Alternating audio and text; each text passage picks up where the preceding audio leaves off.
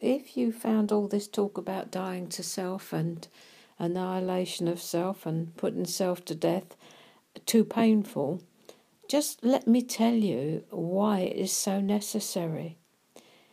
Because the self that causes you so much problem, the old self, the old nature, the old person, is not your true self.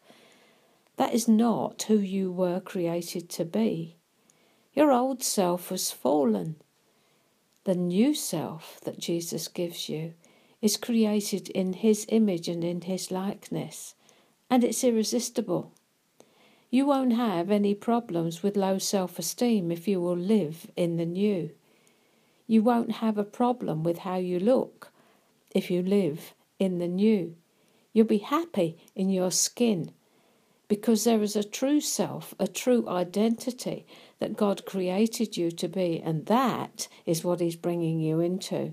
That's why we need to be on his side when we decide we're going to put to death this old thing that rattles around and causes us so many problems. The new self has a sweet nature. You cannot help but love it. You begin to see the Jesus within yourself and you like it.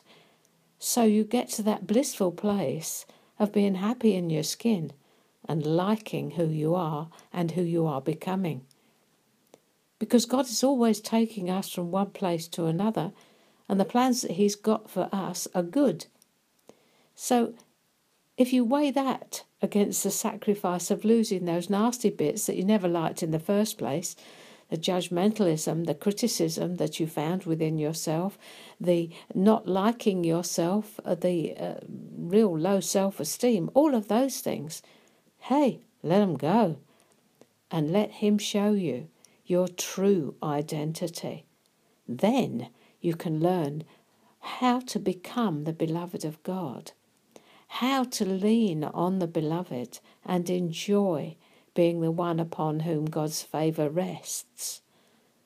That is what starts to happen the other side of the cross.